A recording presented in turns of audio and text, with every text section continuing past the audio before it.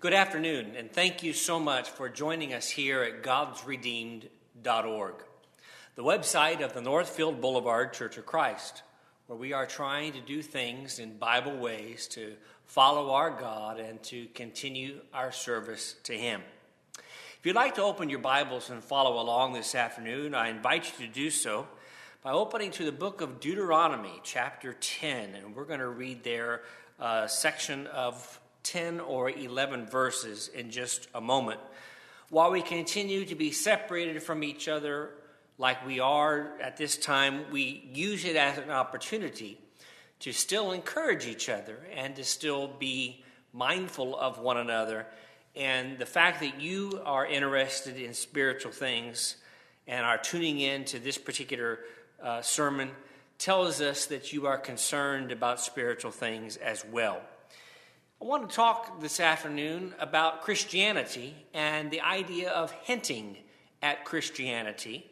And I want us to use Deuteronomy 10 as a text, at least the second half of Deuteronomy chapter 10, to better understand 5 New Testament principles. You may say, well, wait a minute now. I thought the Old Testament was the Old Testament and the New Testament was the New Testament and that the two would never meet in the middle. I'm here today to suggest that indeed an understanding of the Old Testament is really fundamental to understanding the New Testament. I have some friends who really like the phrase that the Old Testament concealed and that the New Testament is revealed. And I like that concept that they both are about revealing the full revelation of God. And certainly on this particular occasion here in Deuteronomy chapter 10, we see that that is the case. Before we get to Deuteronomy chapter 10, I want us to understand Deuteronomy and its context. It's a great book to study as a Bible study privately or in a group setting. It is, as you know, as good Bible students, the 5th and the final book of what we call the Pentateuch. These 5 books, Genesis, Exodus, Leviticus, Numbers, and Deuteronomy, contain a history not only of the world, but of the Lord's people, of their bondage, of their exodus, and then of their preparation in going into the promised land. The name Deuteronomy starts with the idea of D-E-U, which is the idea of second or two, so that the name of the book is actually translated as second law. And even though that is the case, it's really a reiteration of the law to a new generation of the Lord's people. Another way of putting it is that Exodus, Leviticus, and Numbers, to a degree, were written for one particular generation that had just left those, recording the account of those who had just left the Egyptian bondage, and then in preparation before going into the promised land. And of course, after the book of Deuteronomy comes the book of Joshua and then Judges. We see the history continue to be taught. In many ways, what is going on here in the book of Deuteronomy, and particularly in chapter 10, is that this is one of Moses's at least, final speeches or final reiterations of God's commandments. And I want to read beginning in verse 12. And you know, sometimes when we read our Bibles as they have been edited today, they have subtitles in them. And sometimes those subtitles or the breaks in the Bibles are not very good. We look at them and say, well, I would not have separated that verse or that section there. In my Bible, it says the essence of the law. And I thought that was actually fairly appropriate for the final 10 or 11 verses of Deuteronomy chapter 10. I want to read those verses rather quickly, and then I want to come back and make our 5 observations where Moses is, even though he is talking about the old law and the old way of doing things, is in many ways highlighting New Testament Christianity that was really a part of godly service from the very beginning. In verse 12, And now, Israel, what does the Lord your God require of you? But to fear the Lord your God, to walk in all his ways, and to love him, to serve the Lord your God with all your heart and with all your soul, and to keep the commandments of the Lord and his statutes, which I command you today for your good. Indeed, heaven and the highest heavens belong to the Lord your God, also the earth with all that is in it. The Lord delighted only in your fathers to love them, and he chose their descendants after them, you above all peoples, as it is this day. Therefore, circumcise the foreskin of your heart, and be stiff-necked no longer. For the Lord your God is God of gods and Lord of lords, the great God, mighty and awesome, who shows no partiality nor takes a bribe. He administers justice for the fatherless and the widow, and loves the stranger, giving him food and clothing. Therefore love the stranger, for you were strangers in the land of Egypt. You shall fear the Lord your God, you shall serve him, and to him you shall hold fast, and take oaths in his name. He is your praise, he is your God, and has done for you these great and awesome things which your eyes have seen. Your fathers went down to Egypt with 70 persons, and now the Lord your God has made you as the stars of heaven in multitude. You know, it's a beautiful passage, those few verses there, and I truly believe that it is, again, appropriately called the essence of the law. Not just of the old law, which, of course, was put to death on the cross, as is taught in Colossians chapter 2 and Galatians chapter 3. But it is also the essence of the law that is universal to God and to Christianity today. I want to make 5 real quick observations from this text. And I want us to start with this, that is, God requires something. You know, the idea that God would demand something of us or require something of us is foreign to many in the religious world. But we know in verse 12, for example, that the Lord requires something of us. If you like underlining words in your Bible, you might underline the word require of you, because God requires something of you and requires something of me. This particular passage, if you're like me, reminds you of Micah chapter 6, verse 8, where there the prophet says, "What does the Lord require of you but to love mercy, to do justly, and to walk humbly with your God?" Micah chapter 6, verse 8, where that particular statement is made, as I've paraphrased there, the idea of doing justly, loving mercy, walking humbly with your God. That is something that is required in the earliest part of the Old Testament. It is something that is required in the closing hours of what we call the Old Testament. And it is important for us in New Testament times as well, and for those of us who are Christians in patterning ourselves after the New Testament. I want to look at 2 passages here in the New Testament. What we'll do is we'll look at these Old Testament passages in Deuteronomy chapter 10, and then we'll advance forward and look at 1 or 2 or 3 passages in the New Testament, or maybe another passage in the Old Testament. But one of those is Luke chapter 12, and I want us to read there in verse 48. Luke 12, verse 40. This is a section of the book of Luke that we are relatively familiar with. Luke chapter 12 is where Jesus says, "I came to this earth to send fire on earth," for example, in verse 49. But if you back up one verse, he says, "He did not know, yet committed these things with stripes, shall be beaten with few. For everyone to whom much is given, from him much will be," and then notice the word required. "And to whom much has been committed, of him they will ask the more."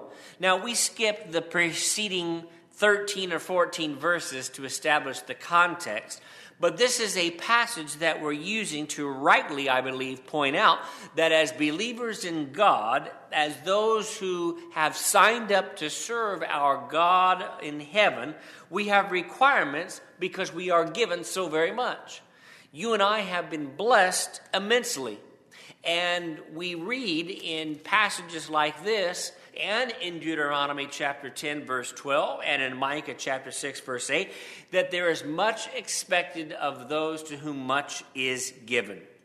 You know, another passage that came to mind as I was thinking about this particular concept is in Acts chapter 9. And we're familiar with Acts chapter 9. It's where Jesus appeared to Saul of Tarsus while he was on the road to Damascus. And this is where many people in the religious world get it wrong. And they suggest or teach or profess that Saul was saved on the road to Damascus. That is false. That is not true. We know it's not true because in Acts chapter 9, verse 6, Saul wasn't saved on the road. He was told to go into the city and find Ananias, and there he would be told what he should do, what he might do, or what he must do. And there's a difference between those words. There are things that we should do in life, but there are also things that we must do in life. And in fact, there are things that if you do not do them, you will either face legal prosecution or you'll face God in judgment, or sometimes a combination of the two. But the fact is Deuteronomy 10 verse 12, what does the Lord your God require of you, tells me that there is something that is required of you and me in service to our God. That is true in the Old Testament. That is true in the New Testament as well. There's a second thing that I read in Deuteronomy chapter 10, and that is obedience involves action. It requires us to actually do something, to get up and to move in a direction that is improving for the cause of Jesus the Christ. And even though Jesus the Christ as a concept was still in the future in Deuteronomy chapter 10, the idea of being obedient in action to Jesus is present in Deuteronomy chapter 10. Drop down to verse 16. In verse 16, circumcise the foreskin of your heart and be stiff-necked no longer. Circumcise the foreskin of your heart and be stiff-necked no longer. That's one of my favorite passages because it plays into so much of what Paul spoke about in his letters to to Colossae, to Rome, and to other places. I want to look at 3 passages in the New Testament that I think can help us to better understand this notion, this concept that obedience involves action. In Colossians chapter 2, verse 11, this is kind of one of those go-to texts when we're talking about the Old Testament and the New Testament and how they intersect with each other. But in Colossians chapter 2, in verse 11, in Jesus you were also circumcised with the circumcision made, and here's the key word, without hands, by putting off the body. What kind of circumcision is that? It's the circumcision of the heart that was referenced in Deuteronomy 10, verse 16. Continue reading. Verse 12, you were buried with him in baptism, in which you were raised with him through faith in the working of God, who raised him from the dead, and you, being dead in your trespasses and the uncircumcision of your flesh, he has made alive together with him, having forgiven you all the trespasses. And then verse 14 is a key verse for those of us who understand we obey the precepts and the commandments of the New Testament. Verse 14, having wiped out the handwriting of requirements that was against us, which was contrary to us, and taking it out of the way, nailed it to the cross. The fact is Colossians 2 tells me, among other things, and there are other things that are taught in Colossians 2 besides this one point, that obedience involves action. We've already pointed out that God has requirements, but secondly, we are suggesting that Deuteronomy chapter 10 is going as far as to say that that action or that obedience requires our action.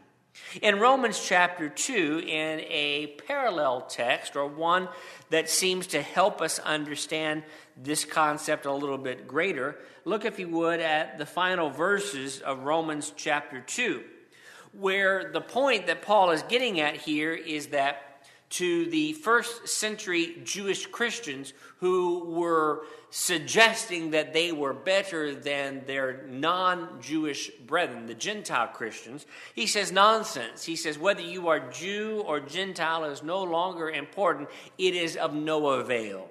And so he says in verse 28, he is not a Jew who is one outwardly, nor is circumcision, that which is outward in the flesh, but he is a Jew who is one inwardly. That is, you are faithful inwardly, and circumcision is that of, watch it, the heart, in the spirit and in the letter, whose praise is not from men, but from God. You see, so many of the early Christians in the first century who were of Jewish origin were seeking the praise of their fellow men as being better than the non-Jewish Christians. And Paul comes along and he says, I'm telling you as a Jewish Christian that is not the case at all. I'm telling you that service to God in heart is more important than in the letter of the law or of following the old law, which is being done away with, Colossians chapter 2, verses 11 through 14 that we read just a moment or so ago. And then there's a third passage that is not a Pauline passage, but is one that I thought was really appropriate for this concept, and that is near the end of the great Sermon on the Mountaintop, where Jesus says, not everyone who says to me, Lord, Lord, shall enter the kingdom of heaven. And then, again, if you like looking at words in your Bible or highlighting things, he who does the will of my Father in heaven. We have to do something. We have to take action in order to be pleasing to our God. That is not just a New Testament concept, but rather it is a biblical concept. It is a worldview of godly service that lends to the importance of doing and acting on the things that God has required of us. That brings us to a third observation from Deuteronomy chapter 10, and that is something that we as Christians know is important for faithful service to God, but sometimes we forget because we get so tied up in the world around us, and that is that others are to be our focus. You know, if you were to make a list of all the benefits of being a Christian, or all of the hallmarks of being a part of the New Testament church, one of the things might very well be that others are the focus, and that is good in that it keeps me busy working for others, but it's also good because others help me when I am in my time of need. We weep with those who weep. We rejoice with those who rejoice. Romans 12 teaches us we look out for the benefit of others, as we'll read here in just a moment in Galatians chapter 2. But I want to look at another passage in the book of Philippians as we think about Deuteronomy 10 and verse 19. Therefore, thousands of years ago, Moses says, love the stranger. And the reason or the rationale is because you were once strangers in the land. You shall fear the Lord your God, and you shall serve him. We'll come back and talk about verse 20 in just a moment. But I like verse 19. Love the stranger. Be kind to others because you were once strangers as well. Well, again, I want to look at just a handful of passages here very quickly. We'll get to Galatians, to one of my favorite passages in just a moment. But I want to start in Philippians chapter 2, and I want us to read verses 3 and 4. And we could say so much about Philippians 2 and the first 3 or 4 verses. But just to give us kind of a snapshot view of what's going on here, let nothing be done through selfish ambition or conceit, but in lowliness of mind let each esteem others better than himself. Let each of you look out not only for his own interests, but also for the interests of others. You know, this was written 2,000 years ago. And if we apply that today, it makes 2020 so much better. It made first century life better. And back in Deuteronomy chapter 10, verse 19, Moses was saying, look out not only for your own interests, but for the interests of others or of strangers. Paul goes to great lengths to talk to the church of Galatia on this particular subject. And he spends virtually all of chapter 6, or at least a lot of chapter 6. And he says in verse 2, bear one another's burdens and so fulfill the law of Christ. For if anyone thinks himself to be something when he is nothing, he's deceiving himself. The idea is you have to look out for others, because you cannot just live life with blinders on, saying, I'm only going to be concerned about myself, and I'm not going to ever have concern for someone else. Well, sure you can, but that doesn't make for a very meaningful life, does it? We'll drop down to verse 9, and we could spend a lot of time looking at the preceding verses, in between. But in verse 9, he says, let us not grow weary while doing good, for in due season we shall reap if we do not lose heart. Therefore, as we have opportunity, let us do good to all, especially to those who are of the household of faith. This is an Old Testament teaching, the idea that others are your focus, and you make sure that their welfare comes before your own. Well, again, a non-Pauline passage takes us back to the account of Jesus and his life in Mark chapter 12 and verse 31, where Jesus says, you shall love your neighbor as yourself. There is no other commandment greater than these. Of course, talking about number one, loving God and putting him first, which we'll get to in just a second, and then making sure that your neighbor is your priority. You know, if just people in the world would apply these principles, knowing that God has requirements, that obedience involves the action, and that others are to be our focus, if the world would just subscribe to those three simple things, the world would be a better place. The world would be filled with more people who are at peace. And that's why we set the examples that we set, so that others see what real Christianity is. My point this afternoon is that long before Christianity began, because it began with Christ, God was already laying the groundwork for it in what we call the Old Testament. Which brings us to the point that I hinted at just a few seconds ago, and that is God must always be number one. We'll come back and read in Mark chapter 12 in just a moment. But you remember in Joshua chapter 24 and verse 15, as for me and as for my house, we will what? We will serve the Lord. There was no ambivalence. There was no wishy-washiness on the part of Joshua. He says, we are going to do what we are going to do.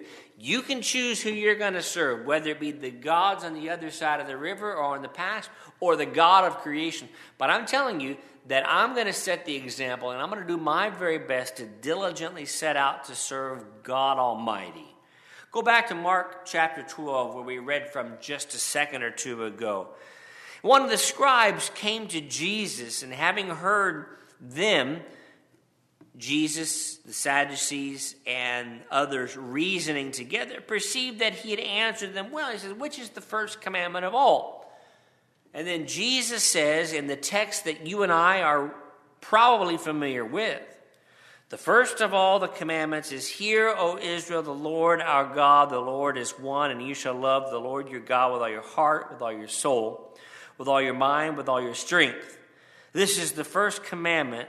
And the second, as we read just a moment or so ago, is likened unto it, you shall love your neighbor as yourself. There is no other commandment greater than these. Elsewhere, Jesus would say, on those two commandments, you can hang the law. You can take the entire law of Genesis to Malachi, take everything that God has ever said, and you break it down to those two things. Love God first, and then love your neighbor as yourself. And you will, if you do those two things, you'll fulfill the law in every aspect. Matthew chapter 6 and verse 24. I love Matthew chapter 6 for a couple of different reasons.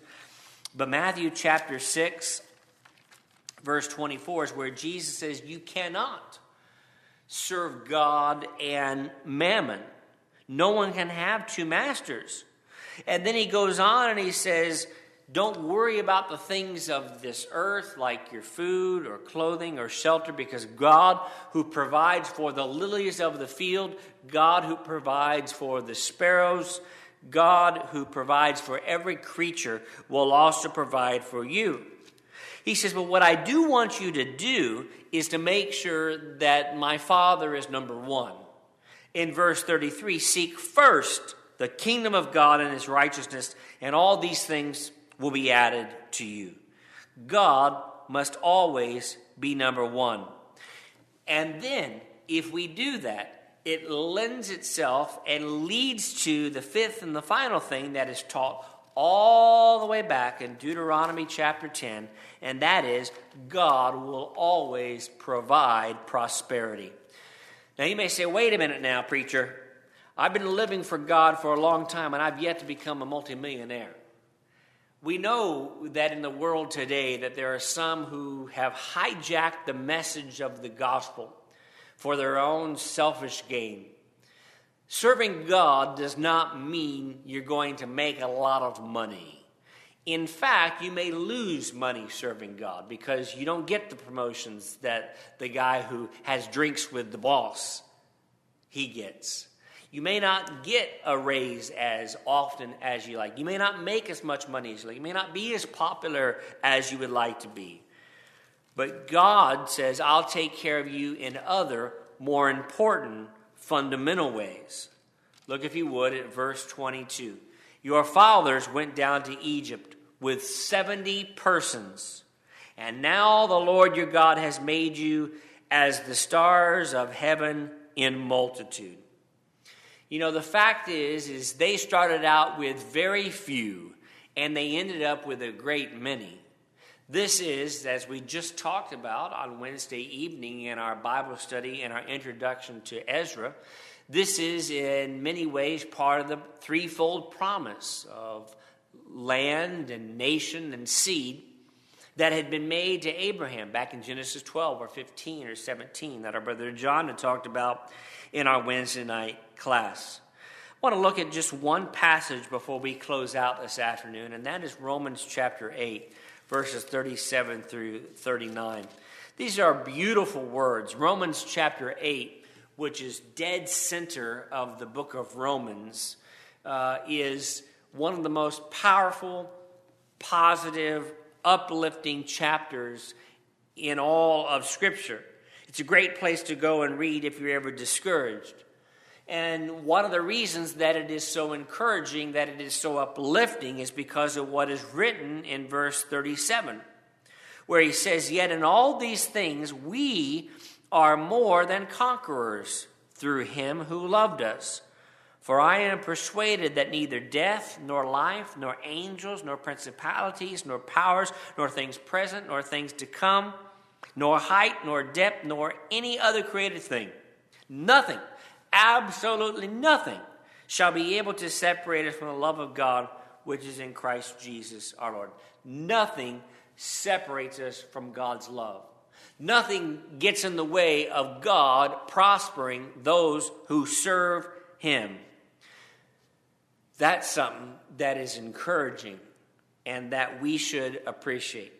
That's something that was taught in the Old Testament, and that's something that is taught in the New Testament. It was true 3,000, 4,000 years ago and beyond. It was true 2,000 years ago, and it's true yet today. You know, I want to close with this notion that we've kind of hinted at throughout our study, and that is the Old Testament versus the New Testament. And some would teach that the Old Testament God is different than the New Testament God. And that, of course, is not the case at all. That the just God of the Old Testament is the just God of the New Testament.